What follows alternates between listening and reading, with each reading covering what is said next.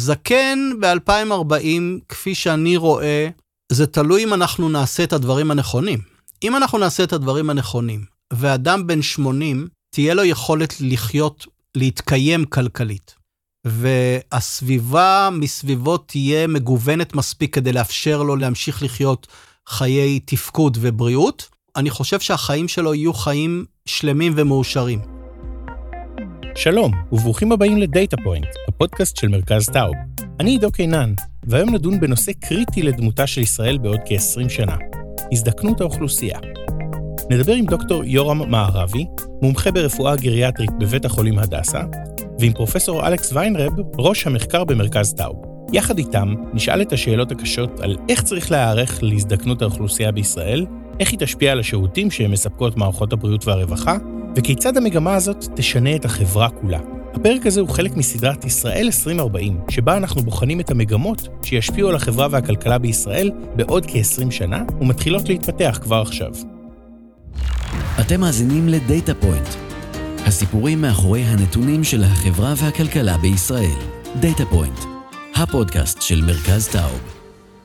קוראים לי יורם מערבי, אני רופא, אני מומחה ברפואה גריאטרית, אבל אני גם מומחה ברפואה פנימית, באנדוקרינולוגיה ומטאבוליזם וברפואה פיזיקלית ושיקום. אני עובד בבתי החולים של הדסה בירושלים, ואני גם מנהל את היחידה לשיקום בית של קופת חולים כללית במחוז ירושלים. יורם חווה את הזדקנות האוכלוסייה מהשטח, מעבודתו רבת השנים עם מטופלים זקנים. אבל הוא לא תמיד חשב שיעבוד דווקא עם זקנים. עברתי כמה תחומים ברפואה, והייתי אחרי ההתמחות השנייה שלי באנדוקרינולוגיה, והתחילו להפעיל עליי לחץ לבוא לעזור להקים מחלקה חדשה בגריאטריה. לא כל כך התלהבתי. המקצוע היה אז בעל תדמית שלילית, והחולים שראיתי מחלקה פנימית היו די... זה לא ממש משך אותך. אבל הסיבה שהלכתי לגריאטריה הייתה בעיקרה בגלל שאנשים אמרו לי, תשמע, זה הולך להתפתח, ויהיו לך הרבה הזדמנויות קידום וכו' וכו' וכו'. כלומר, ההחלטה הראשונה לא הייתה החלטה של איזה אידיאליסט, שהיום אני מרגיש כמוהו, אבל תוך זמן קצר הבנתי שזאת הייתה ההחלטה הכי טובה שעשיתי בחיים, חוץ מהבחירה באשתי. דווקא בגלל הניסיון שלו, ליורם קשה מאוד להגדיר מהי זקנה. אין הגדרה טובה לזקנה, ובצדק אין הגדרה טובה לזקנה, כי זקנה היא דבר מאוד אינדיבידואלי ומאוד שונה אחד מהשני. אבל הזדקנות זה תהליך שחשוב מאוד להבין אותו לפני שאנחנו נוכל לדבר על זקנה. אנשים לא מבינים שאנחנו מתחילים להזדקן בעצם בערך בגיל 20. כלומר, הלידה, הצמיחה וההזדקנות הם חלק אינטגרלי מהחיים בטבע. אבל ההזדקנות אצלנו היא הארוכה ביותר, לדעתי, מכל היצורים שאני מכיר, והיא האיטית ביותר, הממושכת ביותר, והבלתי מורגשת ביותר. ואנחנו טועים לחשוב שאנחנו מזדקנים פתאום בגיל 65. אבל עצם העובדה שאנחנו מתחילים בגיל כזה צעיר, ואנחנו עוברים את זה לאורך כל חיינו, היא רק חלק מהתמונה המורכבת הזאת. החלק השני של התמונה המורכבת הוא שכל אחד ואחד מאיתנו מזדקן אחרת. ובכל זאת, במבט רחב יותר ובהקשר של מדיניות, נהוג לדבר על זקנים כמשתייכים לקבוצת האוכלוסייה של בני 70 ומעלה. וכפי שמסביר אלכס ויינרב, יש שינויים דרמטיים בקבוצת הגיל הזאת בישראל. קוראים לי אלכס ויינרב, אני ראש המחקר במרכז טאוב, ואני דמוגרף. ב-20 השנים הקרובות אנחנו עומדים לראות עלייה חדה מאוד באוכלוסייה הכללית, ואף יותר חדה בקרב גיל השלישי. אם היום יש לנו כ-790,000 אנשים מעל גיל 70, עד 2030 זה יגיע ל-1.1 מיליון, ועד 2040 זה יגיע ל-1.4. אז כלומר, תוך 20 שנה אנחנו מכפילים את מספר אנשים, וזה נחשב כגידול של 35,000 כל שנה. כלומר, זה הנטו. אנחנו מסירים את אלה שנפטרו, או שעזבו את הארץ, ואנחנו מוסיפים את אלה שנכנסים לגיל. וכמובן שיש למגמה הזאת השלכות. ב-35,000 זה נחשב כעלייה מאוד מאוד חדה, כשאתה חושב על השירותים שאנחנו כחברה נאלצים לספק להם. הזדקנות האוכלוסייה היא לא דבר ייחודי לישראל. להפך, אלכס מציין שישראל היא במצב טוב יחסית למדינות אחרות. יש מדינות, במזרח אסיה, בדרום אירופה, שהאוכלוסייה מעל גיל 70, זה יחשב כיותר מ-20%, ובתחזיות מסוימות אף יותר מ-25% מסך האוכלוסייה. ואיך זה בישראל? אז דווקא כאן יש לנו יתרון יחסית מול מדינות מפותחות אחרות, כי אמנם קצב הגידול באוכלוסייה המבוגרת הוא מהיר, בגלל שיש לנו כל כך הרבה צעירים, אז כאחוז מהאוכלוסייה, זה פחות נטל עלינו מאשר נגיד במדינות מערביות אחרות. אם היום האוכלוסייה מעל גיל 70 זה סביבות 8.5% מסך האוכלוסייה, ב-2040, אמנם שהאוכלוסייה תכפיל את עצמה מעל גיל 70, זה יחשב כסביבות 11%. עוד משהו שצריך לשים לב אליו בישראל, זה שההזדקנות שונה בין מגזרים שונים באוכלוסייה. א', אנחנו רואים הבדל בין ערבים ליהודים. באוכלוסייה הערבית היום יש סביבות 65,000 אנשים מעל גיל 70, ובעצם תוך 20 שנה זה יהיה פי 3, זה יתקרב ל-200,000. כאשר באוכלוסייה היהודית זה יעלה מסביבות 730,000 היום ל-1.2 מיליון. אז קצב הגידול באוכלוסייה הערבית היא כמעט פי 2 ממה שאנחנו רואים באוכלוסייה היהודית. אבל יש גם נקודה חשובה שבקרב האוכלוסייה היהודית יש הבדלים משמעותיים בין החברה החילונית לבין החברה החרדית. כשמסתכלים היום על התפלגות הגילאים בערים חרדיות, כמו אלעד, ביתר עילית ומודיעין עילית, אנחנו רואים שם שפחות מ2% מסך האוכלוסייה היא מעל גיל 70. כמובן זה ביחס לממוצע הארצי של 9%. בערים החרדיות נראה קצב גידול מאוד מהיר במספר הקשישים. אז איך אפשר והאם אפשר להתכונן לזקנה מוצלחת? הנה יורם. בעבר הלא רחוק חשבנו שאין כל כך אפשרות להתכונן לזקנה. היא נופלת עלינו, נוחתת עלינו. יש הרבה מאוד אנשים שחושבים כך גם היום. אנחנו מתחילים לחשוב אחרת לגמרי במהלך העשור האחרון, ויש באמת הרבה מאוד תוכניות של היערכות להזדקנות טובה יותר. הבעיה היא שאנחנו חיים במדינת ישראל, לצערי הרב, מדינת ישראל, אחד המאפיינים העיקריים שלה זה תוכניות רבות וביצועים מועטים. לפי יורם, ההתכוננות צריכה לבוא בכמה רבדים. צריך להסתכל על הפרט וצריך להסתכל על המדינה. מה אני כבן אדם צריך לעשות כדי להתכונן להזדקנות טובה יותר, ומה המדינה או החברה צריכה לעשות כדי לאפשר לחברה המשתנה הזאת להזדקן טוב יותר. אלה שני דברים נפרדים וחופפים. מבחינת הפרט, התובנות שלנו על תהליך ההזדקנות מאוד עוזרות לנו להבין שאפשר להשקיע בעצמנו מגיל צעיר כדי להגיע לזקנה במצב טוב יותר, כי תהליך ההזדקנות מלווה אותנו כל החיים. וזה כולל לשמור על פעילות גופנית, לשמור על עיסוקים ומשמעות, כלומר עבודה, התנדבות וכו', לשמור על חברה, על חברתיות, חברות בעברית, שנהיה מחוברים לאנשים, סוציאליזציה, ולשמור על הבריאות שלנו על ידי תזונה נכונה ודברים שכאלו. ומבחינת המדינה? המדינה צריכה לעשות הרבה, כי צריך לאפשר לנו לשמור על חיים טובים ומשמעותיים ובריאים וברווחה, לא רק בגיל צעיר אלא גם בגיל זקנה, וזה מצריך באמת ראייה רחבה והערכות בהרבה מאוד היבטים. לא רוצה לפרט את הכל, אבל אני אתן רק דוגמאות שבדרך כלל לא קופצות לנו ישר למחשבה כשאנחנו חושבים על הזדקנות טובה. למשל, תכנון, בנייה, דיור. איך מדינת ישראל בונה ערים, שכונות, דירות, שמתאימות לנו לא רק כשאנחנו צעירים, אלא אפשר לחיות בהם גם כשאנחנו בני 100.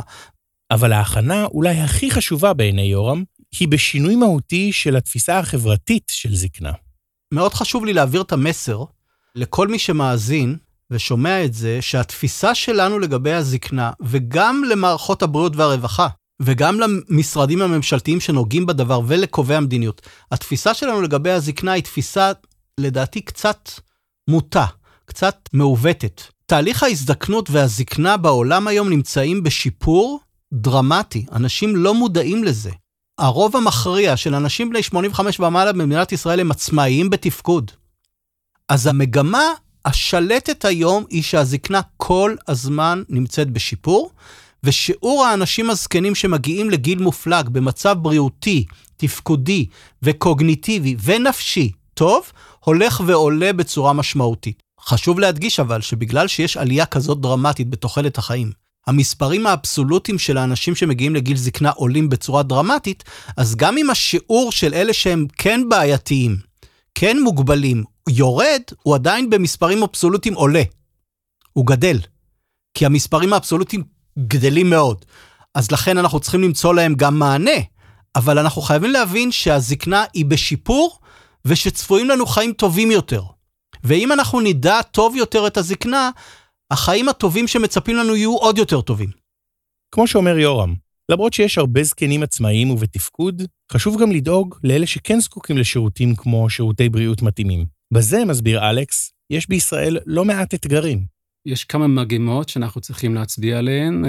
אנחנו רואים בעשורים האחרונים ירידה כללית במיטות האשפוז, וזה משהו שתואם מגמות כלליות בעולם המערבי, זאת אומרת, זה חלק מהמעבר מטיפול בבית חולים לטיפול קהילתי, אבל בארץ יש לנו מספר מיטות שיהיו מתחת לממוצע של ה-OECD, יש לנו כ3 מיטות אשפוז לכל 1,000 איש, כאשר בממוצע ב-OECD זה מסביבות 4.8, אבל יחד עם זה יש לנו תפוסת מיטות מאוד מאוד גבוה. כלומר, בכל יום ויום יש איזה 94% של המיטות בארץ הן תפוסות, וב-OECD הממוצע יותר 75%. איך זה משפיע על הזקנים? מה שחשוב בהקשר של הזדקנות, זה אומר שיש להם יותר מחלות קרוניות, הם צריכים טיפול הרבה יותר ממושך, אז אנחנו צריכים להגדיל, וזה ברור לכל אחד, אנחנו צריכים להגדיל את מספר המיטות, וגם כן, כחלק מזה, מספר הרופאים והאחיות, כאשר יש אחוזים גדלים של קשישים. אם זה ברור לכל אחד, מה קורה בפועל בטיפול בבעיות הללו? יש כמובן מודעות לבעיה, אבל ההבדל בין מודעות לתכנון הוא משמעותי כאן. יש שיח כבר הרבה זמן, ועוד פעם, זה משהו שתואם את השיח במדינות מערביות בכלל, על המעבר מטיפול בתוך בית חולים לטיפול בקהילה. אבל זה דורש פה תוכנית לטווח ארוך, ואולי זה כדאי לעשות כאן סדר. יש דברים שהם יחסית קל לתכנן ולבצע, ויש דברים שהם יותר קשים. הדברים הקלים זה כולל דברים כמו מערכת ממוחשבת שיש לנו כבר, וראינו את זה במהלך הקורונה. המידע שיש בידי הרופאים במערכת הבריאות על כל חולה וחולה בארץ, זה משהו שחסר ברוב המדינות המפותחות, ויש יתרון כשאנחנו חושבים על טיפול טווח ארוך של האוכלוסייה הגדלה של קשישים. אבל זה לוקח הרבה יותר זמן, וזה הרבה יותר קשה, נגיד, לבנות בתי חולים, ולחנך או להשכיל כמות של רופאים ואחיות. גם ליורם יש כמה הצעות, איך כדאי להתכונן לזקנה מוצלחת באופן יותר מערכתי. האתגר הראשון הוא לחבר בין הגורמים, כלומר, אם אתה רוצה לקבל מענה לבעיות של אדם זקן, אתה צריך לפנות למיליון גורמים, כי כל אחד יש לו איזה מין טיפה אחת בים שנוגעת לחיים שלך. המדינה, החברה, המגזר השלישי, כל אחד מהם היום עדיין נפרד. הם עדיין לא באמת עובדים בהרמוניה. ועד שלא תהיה הרמוניה, קשה לקדם באמת חיים אוטופיים, כמו שהייתי רוצה לראות. והאתגר השני, לדעתו, נמצא במערכת הבריאות. התפקיד של מערכת הבריאות הוא לדאוג להיבט של הבריאות. ובהיבט של הבריאות, באוכלוסייה הזקנה יש אתגרים גדולים יותר מאשר בגיל צעיר. המצוקה הראשונה היא כוח אדם, מצוקה מקצועית. האוכלוסייה מזדקנת, מספר האנשים הזקנים הולך ועולה, המיומנויות הנדרשות והתובנות הנדרשות בטיפול באנשים האלה שונים באופן תהומי מהגישה של אנשים צעירים, ואין לנו מספיק אנשי מקצוע שעוברים הכשרות כאלה.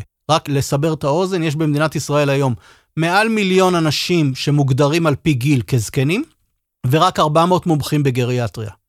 הפער הוא בלתי נתפס. ולכן הצעד הנכון באופן המיידי הוא להכשיר את כל מי שמטפל בזקנים באיזושהי הכשרה בסיסית לגבי הגריאטריה, כלומר, רופאי משפחה, רופאים פנימיים, אחיות וכו' וכו', גם אם אתה לא עושה להם הכשרה מלאה כמקצוענים בגריאטריה. זה אתגר מאוד גדול. אני חייב לומר שהוא מתחיל להתבצע לאט לאט בארץ, אז זה אחד מהנושאים הראשונים שמשרד הבריאות צריך לקחת ולוקח כמטלה. אלכס מסכים שאחת מהבעיות הקשות ביותר היא מחסור בכוח אדם רפואי. למשל, אם זה לוקח 6-7 שנים לימודי הרפואה, אז זה אומר שאם אנחנו רוצים להכפיל כבר את מספר הרופאים בתוך המערכת, כדי לשמור על היחס הנוכחי של חולים לרופאים, זה אומר שבעצם אנחנו צריכים כבר לבנות יותר תוכניות ללימוד רפואה וכל השאר. בשנים האחרונות אנחנו כן רואים מגמות חיוביות, כלומר יש עלייה יחסית גדולה במספר הרופאים החדשים, אבל אנחנו גם כן עומדים מול בעיה של הזדקנות בקרב הרופאים עצמם. בשנת 2000, רק כ-12% של כל הרופאים בארץ היו מעל גיל 60. אז עכשיו זה עומד על כ-29%.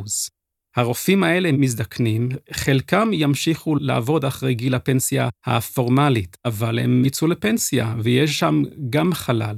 ובנוסף, יש את הבעיה של המומחים. יש גם כאן את האינטרסים של הרופאים. כלומר, בכל אופן, כשמדובר בבעיות של ההזדקנות והאוכלוסייה הגדלה של זקנים, אז זה לא רק הרופאים הכלליים, זה גם הרופאים המומחים.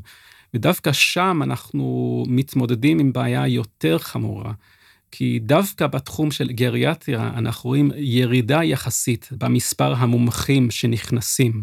מה אפשר לעשות? אלכס אומר שאפשר לייבא רופאים מחול, אבל על זה הוא לא כל כך ממליץ. אפשר לפתח מעמד רפואי חדש של סייעים רפואיים, מהלך שנעשה כבר במדינות מערביות אחרות, או לחלופין, לשנות את התשתית הרפואית. זה מביא אותנו לפתרון הכללי שמציעים שזה לטפל בבעיית ההזדקנות לא רק כבעיה של מערכת הבריאות, אלא כמשהו שיותר מערכתית, ולהוציא כבר את האוכלוסייה המבוגרת מידי מערכת הבריאותית למערכת הרבה יותר כללית. סיעודית וקהילתית. בתי החולים בעצם מנתקים את החולים מהסביבה שלהם. מערכת כזו, כמו שאלכס מתאר, תעביר יותר טיפולים מבתי החולים למוסדות בתוך הקהילה ולקופות החולים. המעבר הזה ישאיר את הזקנים בתוך הקהילה. דבר נוסף שהוא מאוד מאוד משמעותי זה בעצם קידום בריאות. הנה יורם שוב. המדינה שלנו הרבה עוסקת, ולדעתי גם הרבה מדינות אחרות, הרבה עוסקת בכיבוי שריפות במקום למנוע אותם. חלק מהמדינות שמשרד הבריאות צריך לקחת על עצמו זה באמת להשקיע בזה. להשקיע בזה ולקדם בריאות כבר בגיל צעיר, אבל גם בזקנה בריאה כדי למנוע הידרדרות. למנוע הידרדרות גופנית, למנוע הידרדרות תפקודית, לעשות לא רק שיקום, אלא שימור תפקוד ושימור קוגניציה, זה מטלה נוספת. מענה בקהילה כולל גם אחריות של מערכת הרווחה לאוכלוסייה הזקנה, כפי שמסביר יורם. ולמה זה חשוב? זה חשוב, למשל, בעניין של צמצום הנטייה של בדידות ובידוד של האוכלוסייה הזקנה. גם אלה שהם עצמאיים, לא רק אלה שהם מוגבלים בתפקוד. לדאוג שיהיה חיבור ותהיה פעילויות חברתיות, ותהיה קהילה תוססת וחיה, שבעיניי חשוב מאוד שהיא תהיה גם רב דורית, לא רק זקנים, וזה לדעתי בתחום של משרד הרווחה. אלכס מרחיב את האחריות גם למשפחות ולקהילה. יש לנו כמה יתרונות כשמדובר בטיפול קצת יותר קהילתי וכללית. למשל, יש לנו חברה עם משפחות גדולות, במדינה קטנה שדי מצומצמת, ויש נורמה וגם פרקטיקה שאנחנו נוטים לגור יחסית קרוב להורים שלנו, ולסבא וסבתא. יש גם כן מספר יחסית נמוך של זקנים שאין להם ילד, לעומת המדינות מערביות אחרות. בנוסף לזה, יש לנו מספר גדול של צעירים, עם אחוזים גדולים בתנועות נוער, עם רוח התנדבות וכל השאר. ושלישי, אנחנו מדינה עשירה.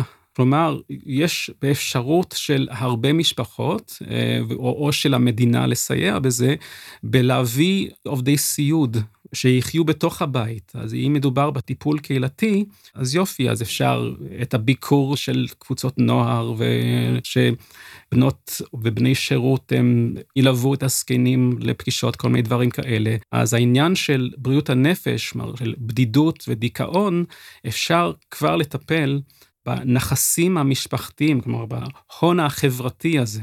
אבל זה כן ידרוש גמישות מערכתית, ולחשוב שהטיפול בקשישים זה לא רק בתוך בתי החולים, ולא רק בתוך בתי אבות, זה בתוך הקהילה עצמה.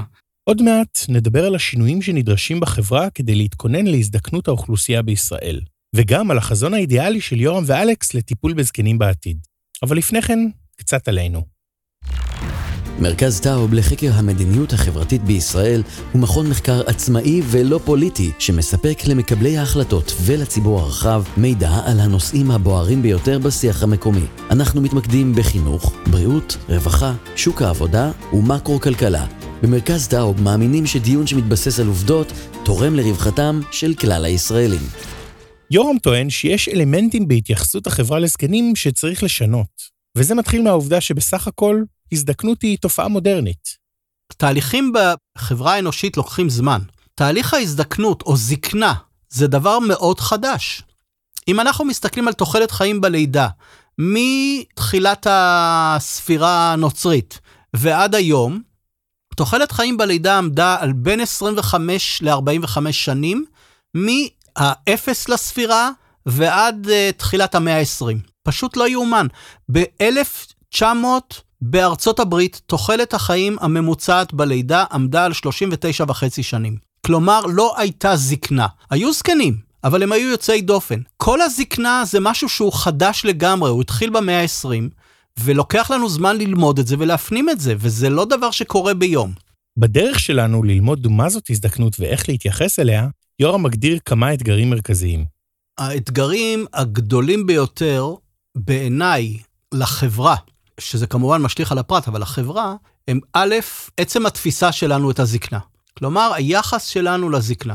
ההכללה הזאת לאנשים זקנים על פי גילם הכרונולוגי, כחלשים, שלא מבינים, ולכן אתה רואה מכל הכיוונים שמתייחסים אליהם ככאלה, ולא מקשיבים להם, ומסתכלים עליהם מלמעלה או כשקופים, זו רעה חולה שצריכה להשתנות. תופעות נוספות שהן עדיין מאוד מאתגרות, זה העובדה שתוחלת חיים עולה, אבל גיל הפרישה לא השתנה. כלומר, ברוב העולם אתה יכול להיות בריא, הרבה יותר מוכשר ממה שהיית בגיל 20, יכול ליצור ולהיות פורה בצורות שלא היית בעבר, ועדיין בועטים בך החוצה מהמערכות ואומרים, אדוני, גמרנו, אנחנו צריכים לפנות מקום לצעירים. הוא לא נפרד מאתגר נוסף, שזה אתגר הכלכלי. מכיוון שאתה מגיע לגיל זקנה, ויש לך הרבה מאוד שנים, אבל אתה צריך גם להתפרנס, אתה צריך גם לחיות ממשהו. אי אפשר לנתק את הנושא של תעסוקה מהנושא של קיום וכלכלה. אלה בעיניי הם אתגרים שאנחנו צריכים להתמודד איתם. אלכס מציין שצריך לשנות את מערכת הבריאות בעשורים הקרובים, כדי להתאים אותה לצרכים החדשים של האוכלוסייה. דבר שניסינו לעשות גם בתקופת הקורונה.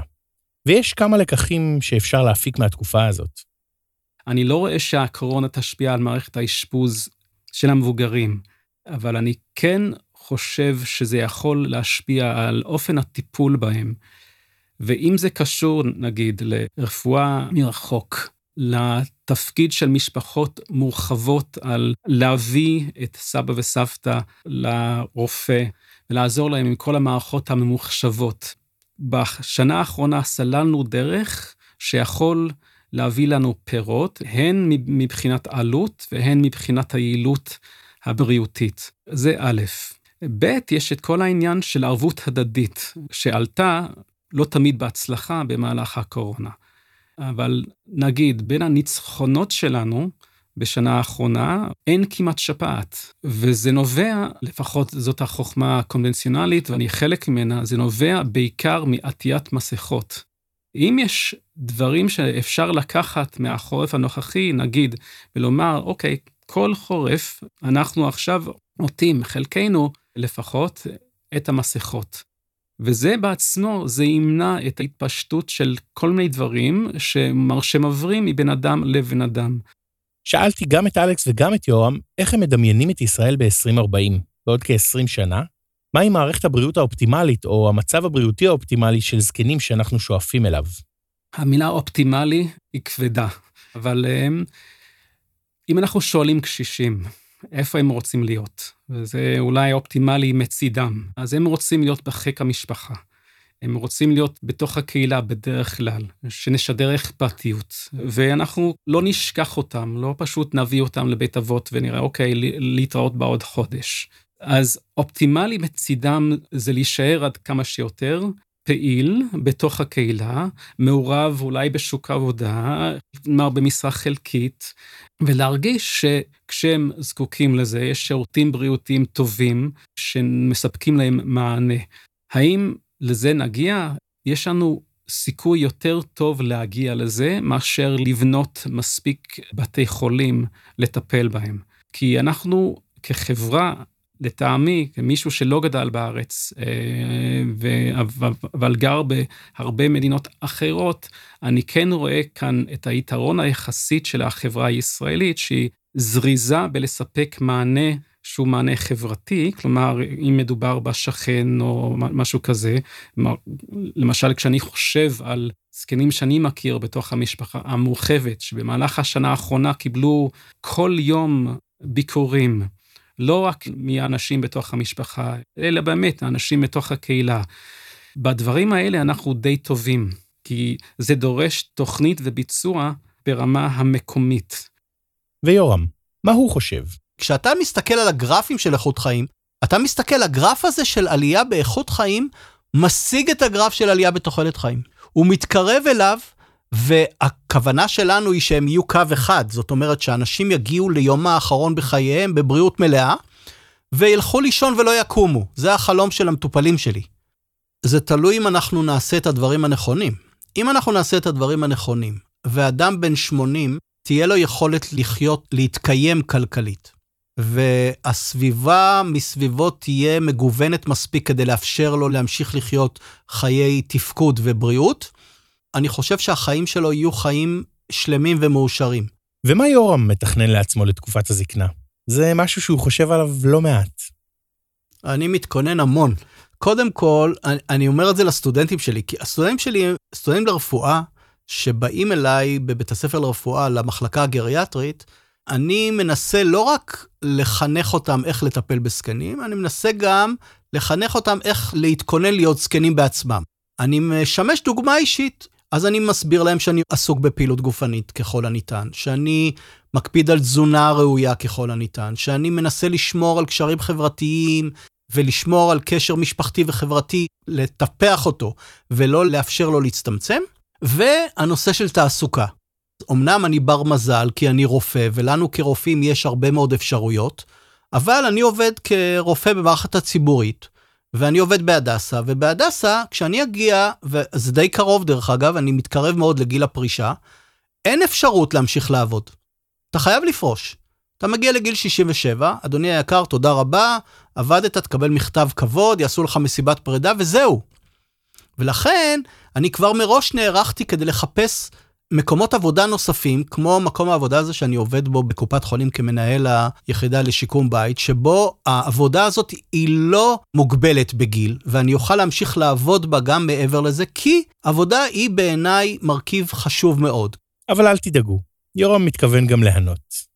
כלומר, אני באופן אישי, כשאני נערך להזדקנות שלי, אני רוצה להמשיך לעבוד, אני אגיד לך במפורש, אני לא מאמין שאני אגיע לגיל 100, אז אני מתכנן להגיע לגיל 95, ולעבוד עד גיל 90, ובגיל 90 לפרוש, ולהתחיל לטייל בעולם מעבר לטיולים שאני עושה היום, במשך 5 שנים האחרונות. אלה הם התוכניות שלי. ככה אני רואה את עצמי בגיל זקנה. תודה רבה ליורם ואלכס על השיחות המרתקות. הפרק הזה הופק על ידי ליאור מורג ותמר פרידמן ווילסון, והוקלט ונערך על ידי הצוות של פודקאסטיקו. תודה מיוחדת לסוזי פט בן בניסטי, לפרופסור אבי וייס ולענת סלע קורן. ותודה רבה גדולה לקרן הרברט ונל סינגר על תמיכתה הנדיבה בפרק הזה. באתר שלנו תוכלו לקבל מידע נוסף על המחקרים שלנו בנושא הזדקנות האוכלוסייה. כל הפרקים של דאטה פוינט זמינים להאזנה באתר שלנו ובכל מקום שבו אתם מאזינים לפודקאסטים. כמו תמיד, נשמח לקבל מכם תגובות והערות במייל podcast@taubcenter.org.il, ובעמודי הפייסבוק והטוויטר שלנו. רוצים לתרום לנו כדי שנוכל להקליט פרקים נוספים? צרו איתנו קשר. אני עידו קינן. להתראות.